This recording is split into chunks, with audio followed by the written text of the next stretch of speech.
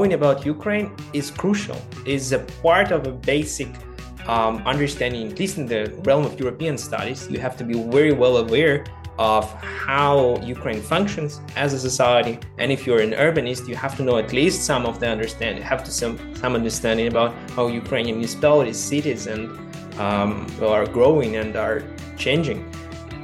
That's right, and we will try to contribute to this understanding in today's episode.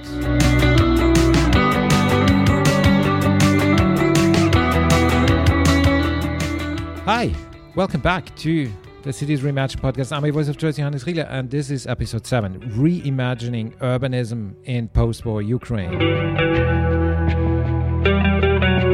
I hope you're all doing well. It is the end of the year, and to me it seems like the late summer here in Austria just disappeared into a very harsh winter with minus 11 degrees this morning in Vienna today. I hope you can look back at a meaningful year, whatever that means for you. I certainly can. I could work and talk to so many people pushing the envelope on urbanism on the show and offline.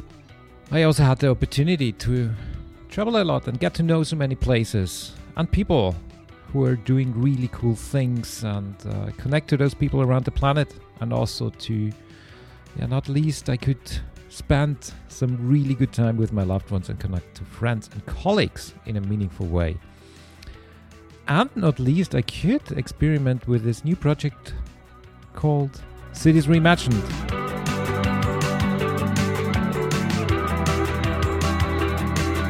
Cities Reimagined will take a short break from here over the holiday season, and we'll be back in January with the remaining episodes of season 1.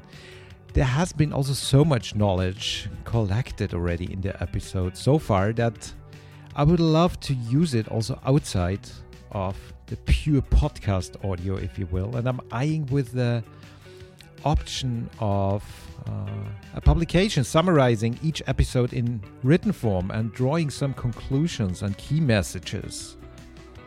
But since at the moment Cities Reimagined is run in my free time on my personal budget, I'm a bit limited on how to go about that idea. And if you have some ideas on how to finance it and how to spend time on it, please get in touch. I would love to hear your thoughts on that. In the meantime, I luckily found a way to transcribe each episode for very affordable costs.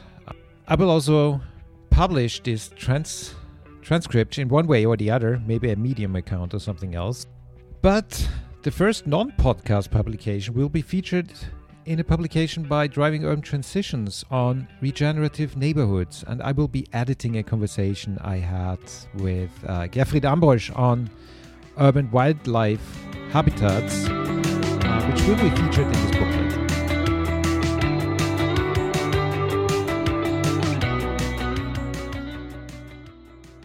If you are enjoying the content of Cities Reimagined, smash the like button, rate and review the show, or leave a comment and a like on LinkedIn or other social media channels to help others find it.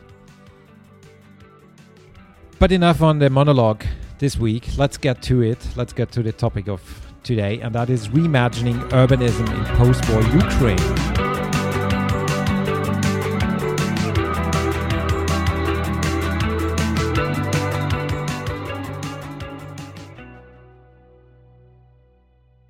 Yeah, over the years I had the chances of working with colleagues in and from Ukraine, join and talk at a number of UNESCO workshops dedicated on sustainable development practices for urban heritage, which was organized partly by Ukrainian ministries, but took place mainly online because of COVID. And I became very interested in the history and the current political affairs of Ukraine and started reading into it. So mainly I read the work of Anna Reid and Timothy Snyder, which are two authors I would highly recommend to you. I leave the links to their works in the show notes, so you have it ready if you want to read further into that. I also had the chance to go to Kiev in early January 2019, just days before Orthodox Christmas celebrations.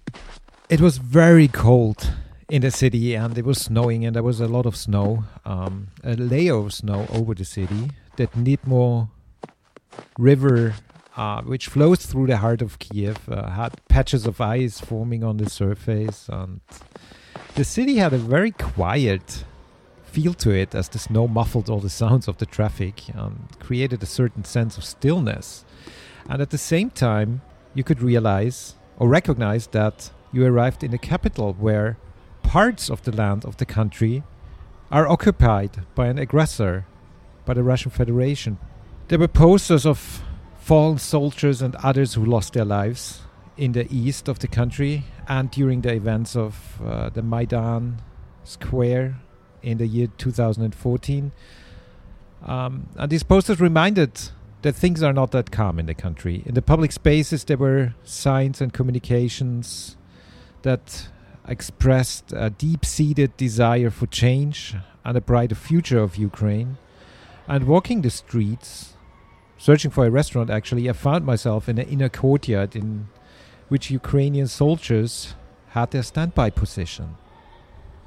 So I left Kiev after the weekend with an impression of a beautiful and cold city which brings together the historic Orthodox cathedrals, the Soviet-era structures and modern skyscrapers, but foremost that this country is in a military conflict, which was mainly not perceived as such at that time in the West than parts of Europe. In February 2022, what for many from outside of Ukraine thought as unthinkable happened, a large-scale military attack and occupation of Ukrainian land by the Russian Federation. And now in November 2024, an end to this war in Ukraine is not yet in sight. Thousands of civilian Ukrainians were killed, entire cities were put to rubble, and 1.4 million homes were destroyed or damaged. The infrastructure and the historic monuments are destroyed each day.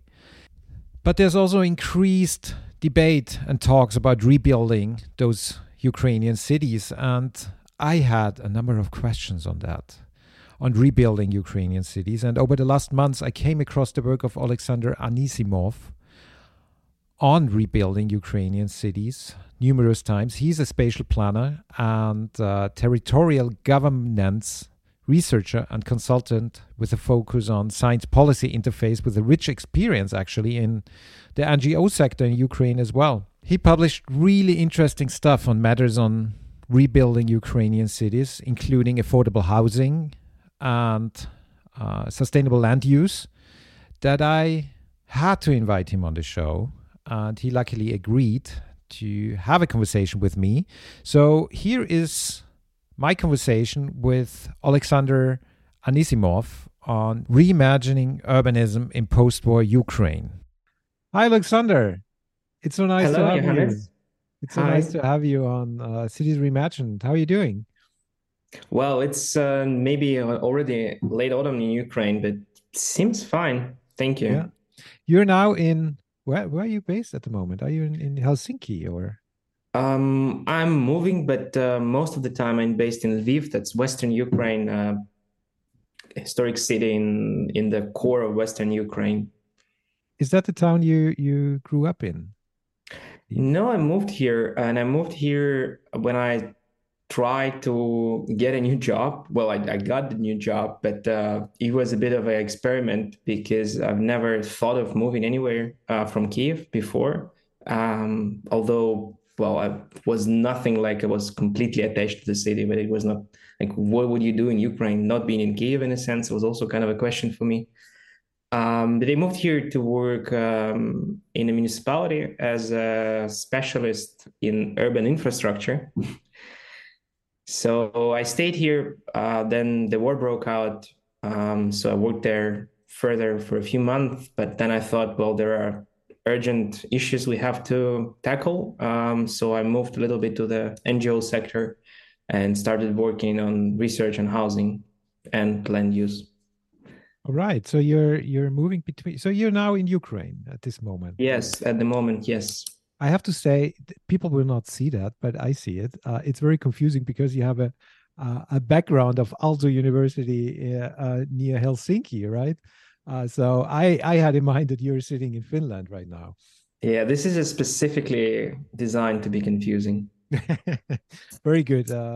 But how did you become interested in urbanism or urban planning or urban studies in the first place? You grew up in Kiev. How was it growing up there, and what triggered your interest in this messy stuff called cities?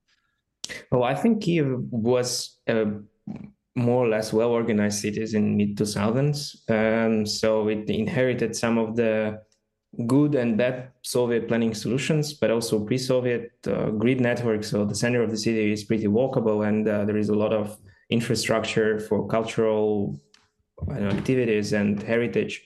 So it was not felt like there was a specific difference between Kiev and other cities across Central Europe. I think it was pretty much similar, in a way also better. It had a lot of greenery compared to many cities. Then when I studied political science as my bachelor's degree, so I started to focus on public space. I think it was just a fancy thing to do at the moment. So people started to look something urban.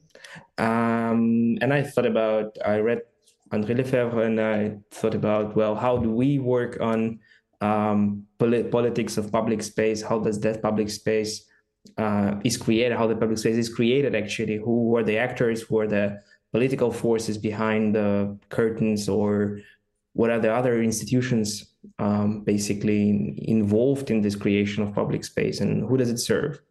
And from then on, I somehow started working on several urban design projects of smaller scale with an NGO called Agents of Change. It's a Kiev-based NGO. And we were trying to utilize some of the European analytical frameworks for public space analysis, for analysis of quality of life, something that people well know about this methodology of Jan Gehl and his team. So some of the different aspects of those approaches that became popular, I think, in 2010s, were also on the rise in Kiev, not very much institutionalized in the conversations with the municipal authorities, but at least beginning to be popular among professionals and people just engaged in this kind of urban thinking, who had some free time or had been engaged in voluntary activities, and then started to professionalize it a little bit. Cool. It seems like public space is a topic where many find their first interest in cities or urbanism. And how did you're now working more on the spatial planning governance side of things, right? Do you want to tell us a little bit more about that? So there are several directions that I unfortunately have to work on at the same moment, but I think I will move towards something, one of those. And in a sense, there are three directions right now, but they are very much attached to the plans of establishing a research center for land and housing studies within the system of Kharkiv School of Architecture. But from the perspective of my master studies, I started to look at the in-depth understanding of a planning system, but from the governance perspective, not from the spatial planning itself. So not from the regulations or from some kind of effects of spatial planning as such, but more of the level of governance and land use planning and institutional change, which also a thing that fascinates me, and it's very hard to explain in the conditions where institutions are so weak and it's hard to define, I'd say, as in Ukraine they are. So I combined my previous understanding from political science of things related to political theory of understanding, basically how societies function, and societies function on the level of political society. So if it's a community, how does it organize itself? How does it decide for what are the better rules of governance, or what are the ideas it wants to follow, or how the things are then made into action, so put on paper and then created as an institution of enforcement. And those things, from my background, they allowed me maybe to get a different angle on the spatial planning, because as such, I'm also concerned about some kind of political issues, but I'm really interested in the space as a concept, or in space as a concept, and space as a realm, I'd say. So yes, this is my focus. So the governance part focused with, or combined with the governance part and combined with the land use understanding, I think this is one of the most powerful tools of on the one hand, understanding how cities develop, on the other hand, influencing the future development of those cities, because the issues of how do you define those rules for land use and how you make those rules work are, for me, completely crucial, so that the underlying system of all of the other systems that is built upon it. Yes, and this topic is also how I got aware of your work, because I saw on LinkedIn that you wrote some articles and posts on regulation, governance behind what is needed in that regard behind rebuilding Ukrainian cities. So I'm very happy that we have a chance for this conversation here today. For me, it's very difficult, honestly, personally, to draft a question on how somebody must feel with living in Ukraine and having the war in front of the doorstep. How are you holding up, and how is this personally? How can you describe that?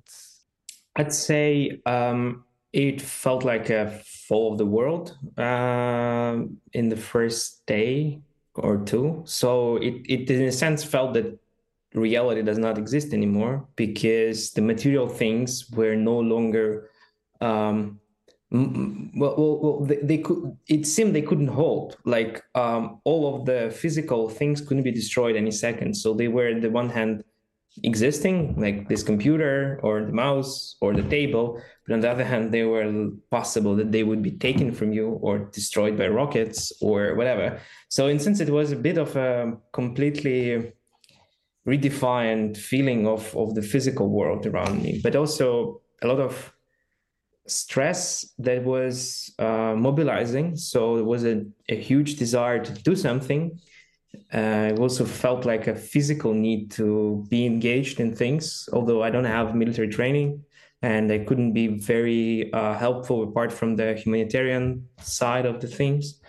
So yeah, we everybody tried to be as much of useful they could. So it was a huge mobilization of the society itself. It still continues. But there was also a lot of fear, and it's a human fear of death or injury or pain. And I think people were super stressed about it. And one of the thoughts that I had in these first days was that, Russia is, in a sense, taking time from us, because when people are so stressed, when people cannot plan, people cannot think ahead, they become obsessed with their immediate security, and they're basically cut off from thinking. So they're cut off from imagining, they're cut off from discussing this, all of the issues about deliberation, future. They're non-relevant, and basically you cannot build a society on the society that just keeps itself secure. You have to imagine something, you have to plan, and that feeling about Russia taking time from us was a very real one. So it was like a frozen time of fear and stress and mobilization, but still a frozen one. You could not kind of progress in any direction. You were just doing things that had to be done. Yeah, and you in your work, I know that you're advocating for, still in this time where how to put it, in time of survival, or in this times of war, you're advocating for changing the paradigms of how Ukrainian cities are built and hopefully rebuilt. What are the problems and challenges in that regard? How do they differ from other post-Soviet cities? What would you say? Well, I think none of the cities are any longer post-Soviet in a sense. So just to work on this field of defining the problem itself, or the frame itself. 5 years ago, my distant colleague published a paper, Three Metals, something. I just don't recall the whole name, but Michael Gentile. He's a Swedish researcher working in Norwegian university. He basically launched a counterattack on the concept of post-socialist explanatory framework or post-socialist word as concept term. So he fought it back in a very good way, a very strong argumentation. He brought together several examples of cities that are still considered by some of the researchers or in some literature post-Soviet, and he just tried to link them somehow, and it didn't work. So he couldn't find a single characteristic that could link those cities together. And there was a very good framing that he counterattacked this idea about post-socialism, is that it confines the production of knowledge about post-socialism to this constant peripheral condition, because you can now never overcome the reproducibility, the relevance of the knowledge you produce about post-socialist cities beyond the post-socialist cities themselves. So in a sense, whatever you whatever you tell about post-socialist cities means something only in the framework of other post-socialist conditioned cities, and something you can never argue anything about, global south, east, west, north, and so on. So you're stuck there. And I think we have to go beyond that. It just helps to kind of bring something of an identifier, but what's behind it really very hard to define. Is it a matter of the term post-socialist, or is it? Yes. I think it's just exhausted itself, and it doesn't.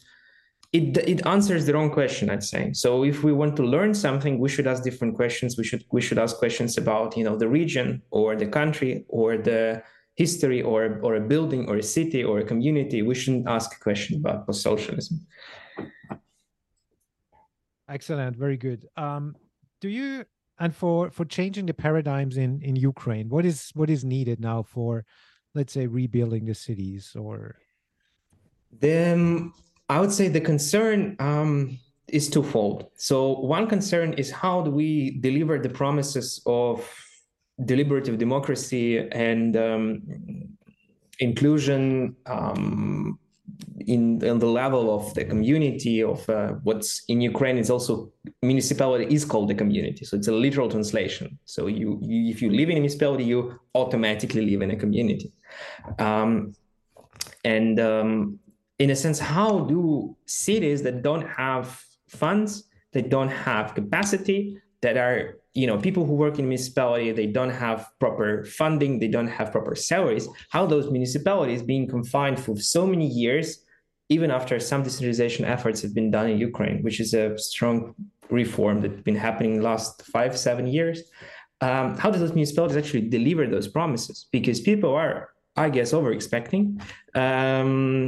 And international community is over-expecting, and everybody's thinking, well, we have now this perspective of European accession, Union accession. Now we have to deliver. We have to be, at least as good as some other countries are. And I cannot say that we have the foundations for that transition. So on an institutional level, the way the country was ran is way too chaotic in a regional perspective. And municipalities are very different by their capacities, and they're very different by their ability to think forward or to mobilize any kind of resources. And they're very dependent on, I would say, local trajectories of how things developed. And those trajectories were, in most cases, not very positive, not very forward-looking. So the one question is about the capacity of the local level itself, to build forward, to create and then the needed kind of engage in the needed reforms on the local level. And then the other side is, in a sense, what is the professional and the state paradigm of how do we do things from the planning perspective, right? How do we think about the quality of life in those communities, in the country? And I think there is also a crisis of ideas on that behalf. So although I'm very much of institutionalist perspective thinker, in this case, I engage in more of a discursive problem, because I think we have a crisis of imagination on that side. And this is a point where comparison is maybe not the best solution, but a very interesting one. Because looking at the destruction that was brought by the Second World War in a lot of European states, it was hard to say, it was hard to see any of the countries building back worse. So in a sense, every of those countries engaged in a huge mobilization of, societal resources, institutions, political engagement. They redefined social contracts. They created so much of a new institutions that still hold. We can name, you name it, NHS in Britain, social pensions in Netherlands, movement and workers' rights in Germany, housing in Sweden. There are so many institutions built from Second World War, designed on the basis of new social imagination of politicians and their expert groups that supported those politicians to think forward. And this is not there in Ukraine. So I very well understand that we are in a sense of this post-crisis condition. So neoliberalism has fallen, but what's kind of next? So what do we propose for the society and for the global economy? And in our case, we cannot just continue the trajectory. We will slide into one or the other condition. It's by definition something that we're going to have, because so many things were destroyed, and they will be rebuilt on one conditions or other conditions. And one of the perspectives I'm arguing for on this kind of a level of political imagination about cities, about communities, is that we actually have to get back to the social state. So the state that provides for its citizens, and the idea of deliberative social democracy, I think, maybe in the words of Thomas Piketty, it's a bit of different conditions, but it's a kind of a system that works for the people who invest in that system. And there is a strong counter movement on the political side. So we still have to kind of keep the taxes low. We have to keep the private entrepreneurs and private businesses kind of running the economy, running it forward, moving it to some kind of a new innovative thinking, blah, blah, blah. However, coming back to, and how do we keep people in Ukraine then? Obviously, 5% of people who engage in this nice jobs related to IT, related to some kind of a marketing business, they will stay, might stay. And then what we're talking about, the other 90% of people, how do we deliver for those teachers, for those policemen, for those building workers? How do we create a system that really values their input? And this is something behind, questions of what are the cities we're going to build, and very much related to the idea of social housing and, housing for all. And this is excellent. And this is, you referred, I would like to stick for a second with this crisis of imagination, which you put forward so strongly. You also mentioned that after the Second World War in Europe, there was a lot of, let's say, social achievements, and a lot of things all of a sudden were possible, which didn't seem possible before, but there might also have been a lot of experimentation, right? An open mind potentially to improve the social conditions of people, right? And then just experimenting with it and going along with that. Do you think that this crisis of imagination is in Ukraine? Is that historically? Is it politically? Are there reasons for that culturally? Or do you think it's just this bigger economic model we are in? You mentioned the neoliberalism, that this notion of neoliberalism in a way prevents people or institutions to have bolder ideas, visions about the future. What do you think? Well, I will try to answer in two parts. So one part is about the imagination itself, and I think it's very much related to some of the concepts that Mariana Mazzucato put forward in regards to how do we define the value that the state can provide for the society. So, and thinking about that value is very much predefined in Ukraine because the state for so long has been defunding itself. So it has been consistently shrinking, well, maybe not consistently, but inconsistently shrinking. And then it doesn't have its internal ambition or capacity to think about bigger change, to believe that the value and the progress that it can deliver can actually mean something or can be as big as it has to be, or as counter intuitive maybe to some people, but still providing a lot of social value, a lot of public value for the society.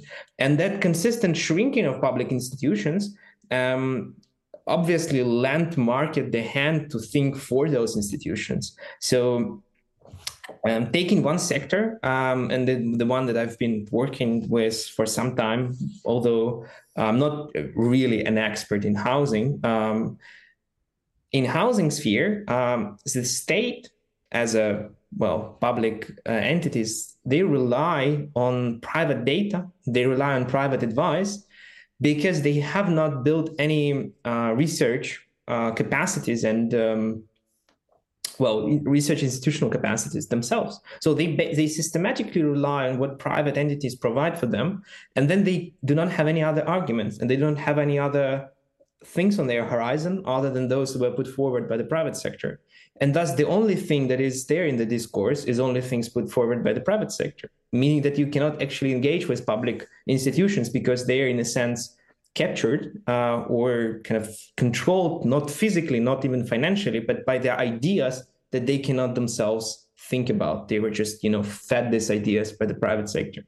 And this correlation exists in several sectors of Ukrainian economy. When we think about, social perspectives, they just step back and, well, wait for somebody else to answer these questions, or maybe just put them aside or under the rug or somewhere. Is the reason for that the financial resources, or what is the reason for that?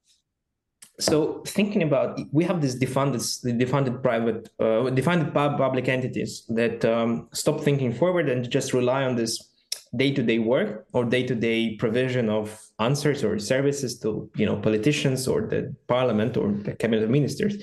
They don't come up with these ideas because they don't feel themselves secure and being able to put forward these ideas. And why is that? I think it depends on different levels. Well, I cannot say I have an answer, but this is something that I've been facing, that you engage with people who have very low ambitions and expectations about the future. And it's very hard when you have such a huge problem of destruction and displacement, because you have to think big. Otherwise, it just doesn't work together at all. Right. What's your personal hope for the recovery of Ukrainian cities?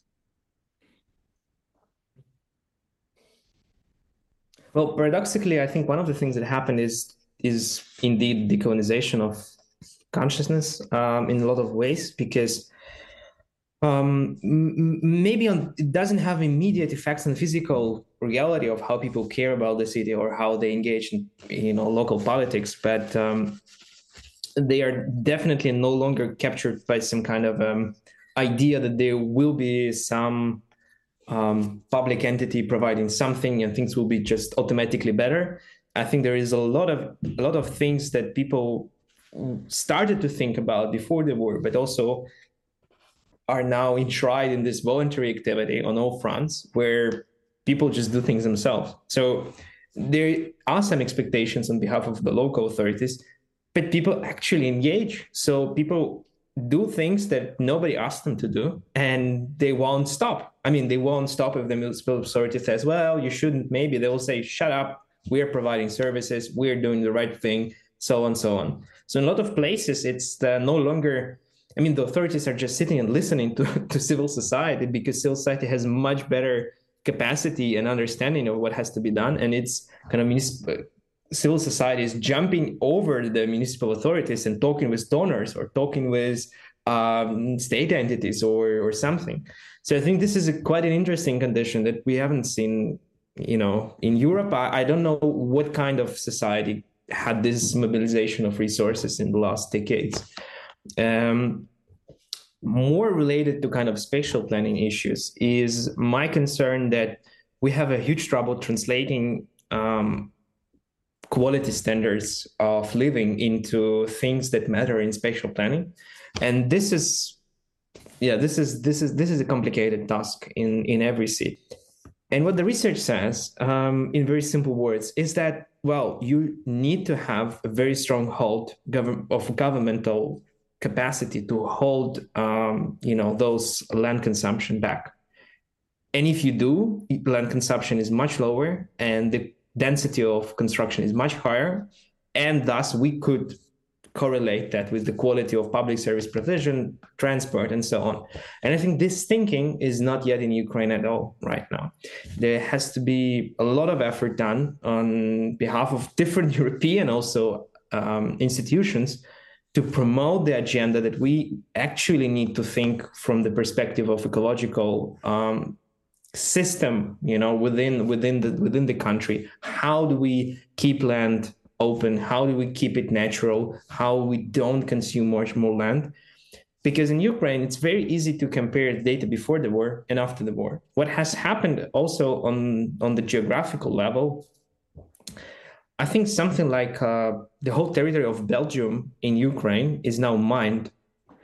So it's either mined and shelled, or shelled and mined, or has some other hazards and mined.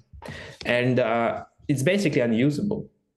So imagine you just cut off Belgium out of European map. It's a bit too much, I think, to handle for just one jump. And it happened in Ukraine in a year.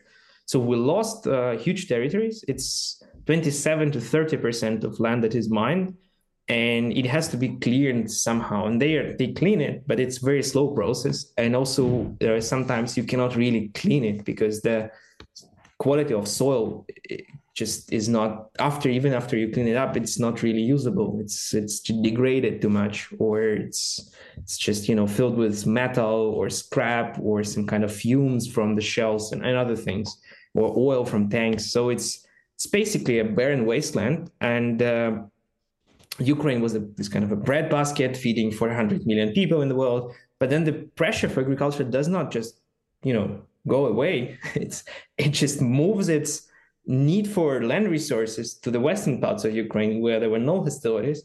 And now the pressure for land use is even accelerating. And we're not even touching on the points such as, wind farms, solar energy production, and so on and so on. So the land consumption perspective in Ukraine is huge. It can just, every day it can just be growing exponentially from where we are now.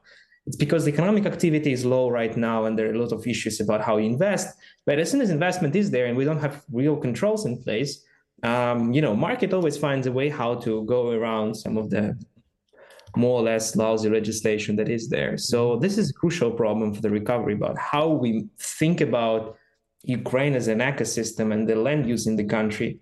And this is why I'm skeptical about this kind of a localized approach, because on the local level, you don't see these numbers adding up. You see small, kind of just a small glimpse on the bigger picture, where the public authorities, national level and regional level, really have to think about.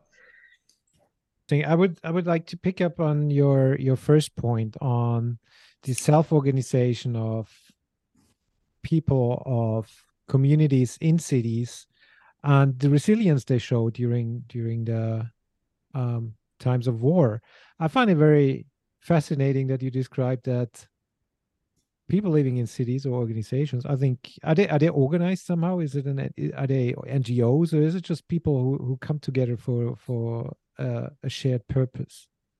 It's very easy to start up an NGO in Ukraine, and somehow NGOs cover 70 to 80% of all local activities. So it's somehow mediated by an NGO, because as soon as you have a legal structure, then you can send out official letters, you can receive those official letters, you can participate on behalf of your NGO. So it kind of levels up your status, maybe not that much, but still you have a much more many more opportunities to engage in local politics. And you also, which is, I think, crucially important, then you kind of negotiate with international partners on behalf of the so-called organization or institution, even there are 5 people there, they will never know in a sense, but they know that they're engaging with a legal entity, and that proves a lot of things that are possible now. And I mean, NGOs are, well, I don't know about the financial flows overall, but I think the capacity of NGOs to receive and spend money is getting better and better, and this capacity is assisting local municipalities into providing other services or thinking even that they don't themselves are unable to provide.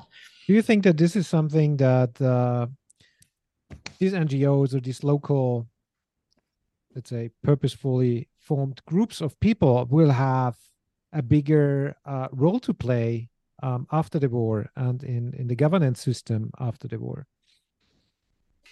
Well, that's a good question because it's really hard to predict.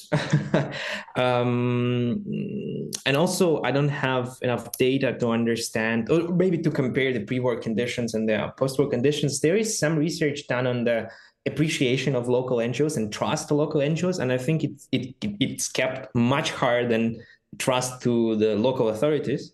So people trust those NGOs even though they don't elect them, they don't they are unable to make them accountable. Really, they really trust those NGOs. Because to me, it sounds like you mobilize or you forced society, or the Ukrainian society has to show a certain resilience in these times, right? And then they come together and bring these resources, mobilize their ideas and also resources, financial or other resources together. It would be very interesting to see how you can use that after the war, and also to exactly what you mentioned before, to build upon this mobilization for reimagining cities. Well, here I might a bit divert from your line of thinking, because I think for proper, well, cities are, as we know, are getting more and more complex day by day because of the involvement of different stakeholders, complicated networks of infrastructure, digital institutions of whatever public, private authorities. So the things are just getting more complicated. And I think NGOs have their own limit of how far they can. So I believe the deprofessionalization of the idea of city management is a good and a bad thing. So it is good because it opens up people to more thinking about how do we want to live together on this small world we have, but it also depreciates the quality of professional education, because you can no longer represent to have an incredible condition of knowledge or information or just basically experience from your work that other people have to rely on. Well, because they haven't done that, they don't know that, they just jump up with their ideas, learn from somebody across the street or in the internet, and then they say, well, we should do that. Whether that's a good use of public money, whether that's a long-term investment. Well, I think it might not be that you hand out the decision to somebody who's not an expert, but it's about valuing the knowledge and the everyday. It becomes a conflict. I would say that you're correct, and that's a good point. But I'm always afraid. Sorry, I just meant bringing in these voices and this this mobilization or this perspective into co-creating approaches for city making. Really, it's like at the end of the day, you need to have a leadership which takes the decisions, and you need to have a decision laid out by experts, but also by maybe not disciplinary experts, but everyday life experts, right? So it's bringing these voices together to maybe reimagine a future for cities. This is an interesting question again. Thank you for it, because what I also felt from my studies and engaging with discussions about municipal management in other capitals or in other cities in Europe, so a lot of this process were happening in different European cities in different speeds. But thinking about the Ukrainian context, it is quite different in a sense that while those things have been brought on the table, you also have a decrease, or maybe you didn't have any increase of quality or the capacity of local municipality. So municipality now is unable neither to handle properly the engagement and co-creation, nor their basic institutional work that they have to do. And they're now a turn between those two ideas because they have to respond to all of the ideas of deliberative democracy and everyday engagement, and to do this complex technocratic stuff they have to do. And they're not really competent in neither of those. And this brings to me the table, what is the priority, or how do you invest in the capacity on the local level for those people to be able to plan forward and to be open? I found this a conflict talking with a lot of European professionals. They highly express the need to have more public engagement, have to take on the initiatives that already exist there and just enhance them, not to push anything.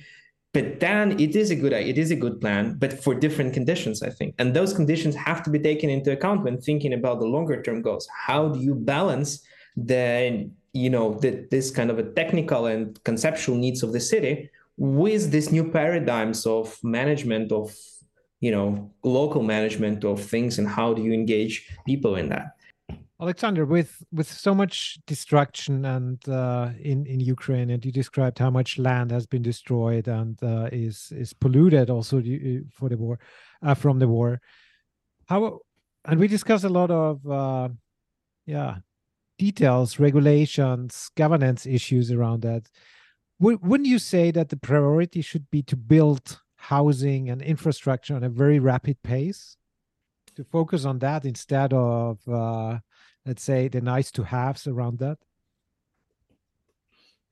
Well, that's a very good question, because what it leads to is a dichotomy, which I think is a bit of unproductive. And I would rather a bit of reframe the question about how do we learn by doing things? How do we, from the start, how do we not delay the process, but how do we start the process the way that it builds a system of knowledge, or builds this kind of a learning capacity from within the project by project thinking towards a planning perspective, or towards the perspective of how do we kind of organize things together on a level of municipal plan or general plan, or regional plan. Myself, I'm for planning. There is some argument. Theory saves all. I think plan saves all. So plan do save a lot of things, but with the given conditions, it is more about how do we make those plans work. And at the given moment, I don't think we know how to make those plans work. So we had a lot of plans in the country. We were a huge plan-producing country since the Soviet Union. Most of those plans were never realized to any significant extent. And how do we learn, maybe without a plan? How do we systematize those projects? How do we systematize that thinking towards the plan we need? And I think this is maybe a better kind of way of trying to push things together. Integrated urban development, so to say, which is a German term, but I think it has a chance of revival in these conditions by becoming more informal, but becoming a way of doing, not a way of planning, and then feeding up to those people who actually sit in the planning institute, and then they see, well, this is the way things work, and we should plan as things work, and not to plan for the things that we would like them to work. And for rebuilding Ukrainian cities, if you go in that line of thinking, what would be the next practical steps to rebuild Ukrainian cities from your perspective, from your work, but also feel free to be very personal with your opinion. Well, I say it's kind of a vision for the social city. This is also on the level of country, but related to our podcast. I think it's more interesting to think about what is the social city that provides for people who live there. And it's about all of those conditions. So it's about how do we, at the same moment, as planners, as people who think further, take into account healthcare. How do we take into account everyday use of space? How do we take into account mobility? How do we take into account access to decent housing? How do we take into account greenery? How do we take into account new jobs and work areas and access to those work areas?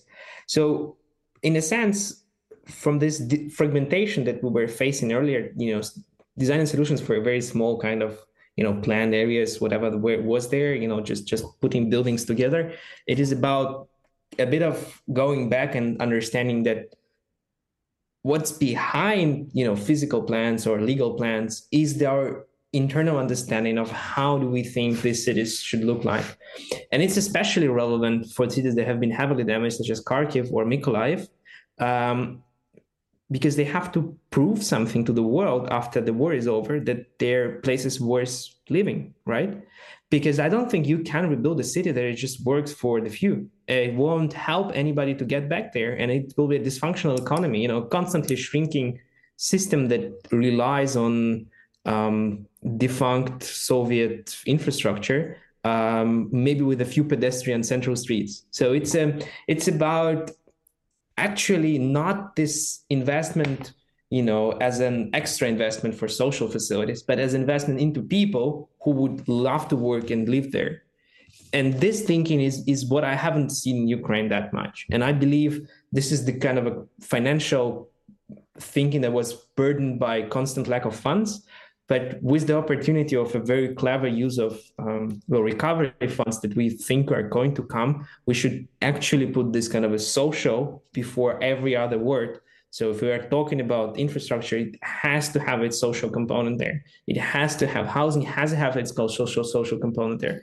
And to be competitive, it's not about being economically competitive. It's about first being socially competitive, and then economy can repay for itself. And it's what happened in a lot of cities in the world. And how would you say, I think in the beginning you mentioned how to put it, but it was like the perspective of European researchers and policymakers on Ukrainian cities should shift, and there should be more knowledge, if I interpret you correctly, more knowledge built up in Western Europe or about urbanism and other things in Ukraine.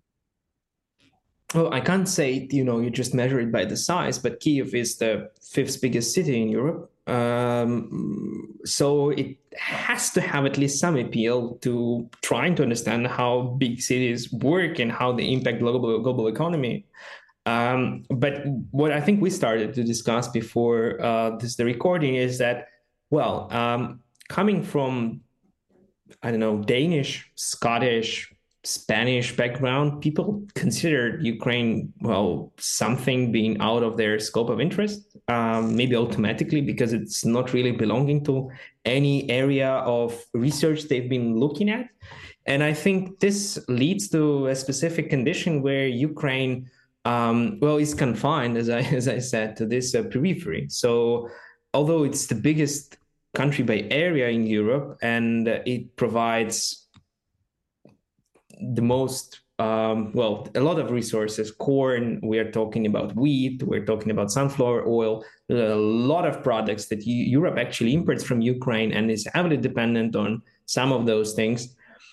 How do we make Ukraine visible productively for international academia? Because trying to launch any international projects of relevance and value production in science, how do you make Ukraine relatively interesting for those points? I think it's by making Ukraine legible on the map so that people do not start those conversations with the excuses that they don't know anything about Ukraine. So, you can tell us something, but, this is just another interesting point we can learn about, but not really a necessary one. I think knowing about Ukraine is crucial, is a part of a basic understanding, at least in the realm of European studies. You have to be very well aware of how Ukraine functions as a society. And if you're an urbanist, you have to know at least some of the some understanding about how Ukrainian municipalities, cities, and are growing and are changing. Because that would bring, on the one hand, much more perspective to different issues discussed in Europe, the transfer of policies, the thinking about how those policies land up, how do we consume land, how do we grow, also how do we work with cities that are experiencing decline. There is a lot of areas that Ukraine can be part of this research engagement on international academic level, but it is not, as people consider it, being, an case in itself, not really reproducible, not really comparable. And I think starting to make Ukraine visible on the basic level, to be able to engage with people, at least that Ukraine is something not out of their scope of thinking, but a part of the normal conversations, part of the general agenda of research, is very important to me. And this is one of the things that I wanted to argue here. Right. Thank you so much, Oleksandr. I would, since you have so many, you have different hats. So I see you wearing different hats. You're active in an NGO sector. You're a researcher and academic yourself, but you also work with municipalities. If you would suggest, let's say, 3 things to anybody who wants to reimagining cities or change anything in their immediate urban environment, what would these 3 suggestions be? From working in the municipality, I learned that to actually produce change, you have to work very hard. And in a sense, this working hard is not a joke, not a maybe some kind of a head-on idea, but this is a reality. So if you want to see things changing on a local level, you have to be ready for a marathon or for a very long run, because there are a lot of institutions, there are a lot of people with different backgrounds engaged in this decision making. And you can change things, but you have to be sure that you're committed to this and that you're ready to face difficulties and ready to go on with some things being unchanged for years, I imagine. From being in an NGO, I learned that NGOs are very fancy for thinking about cities, are very interesting for young researchers or people who are engaged in this society on different levels, but their influence is very limited. And if you are looking towards making things different, on a bigger scale, it might be better that you think about how do I convert my knowledge from an NGO to be relevant for policymakers and maybe to become a policymaker yourself. And these things combined, I imagine, are both relevant for people who work in the municipality and who start often to be overpressed with their everyday work, and they don't see, an ending of this. But they can make a change, and I've seen it happening. But they have to keep the fire going. And people who don't see the change happening in NGOs, the society is still being the same, or the city is functioning the same way they did previously. They have to realize that past dependencies are very strong, and you have to leverage in a very specific area to produce a change. And it's not an easy thing to do, but it's still possible. Oleksandr, thank you so much for your time. Thank you for giving me and us really an insight into Ukrainian urbanism before and during and after the war. I would love to meet you at some point, ideally in Ukraine after the war. Yeah, all the best to you, to your family, and your colleagues. And I hope we stay in touch. Thank you so much for your time. Thank you so much, Johannes. It was a pleasure. That was all for this week's show. If you like the content, I would be happy if you subscribe to the channel or rate the show, or send me an email at johannes@anthropocene.cities. Cities Reimagined will take a short break over the Christmas holidays and we'll be back in January with new episodes. And we will finish off season 1 and then decide if we go into a second season and how that should look like. Thanks for listening, and I hope to catch you soon.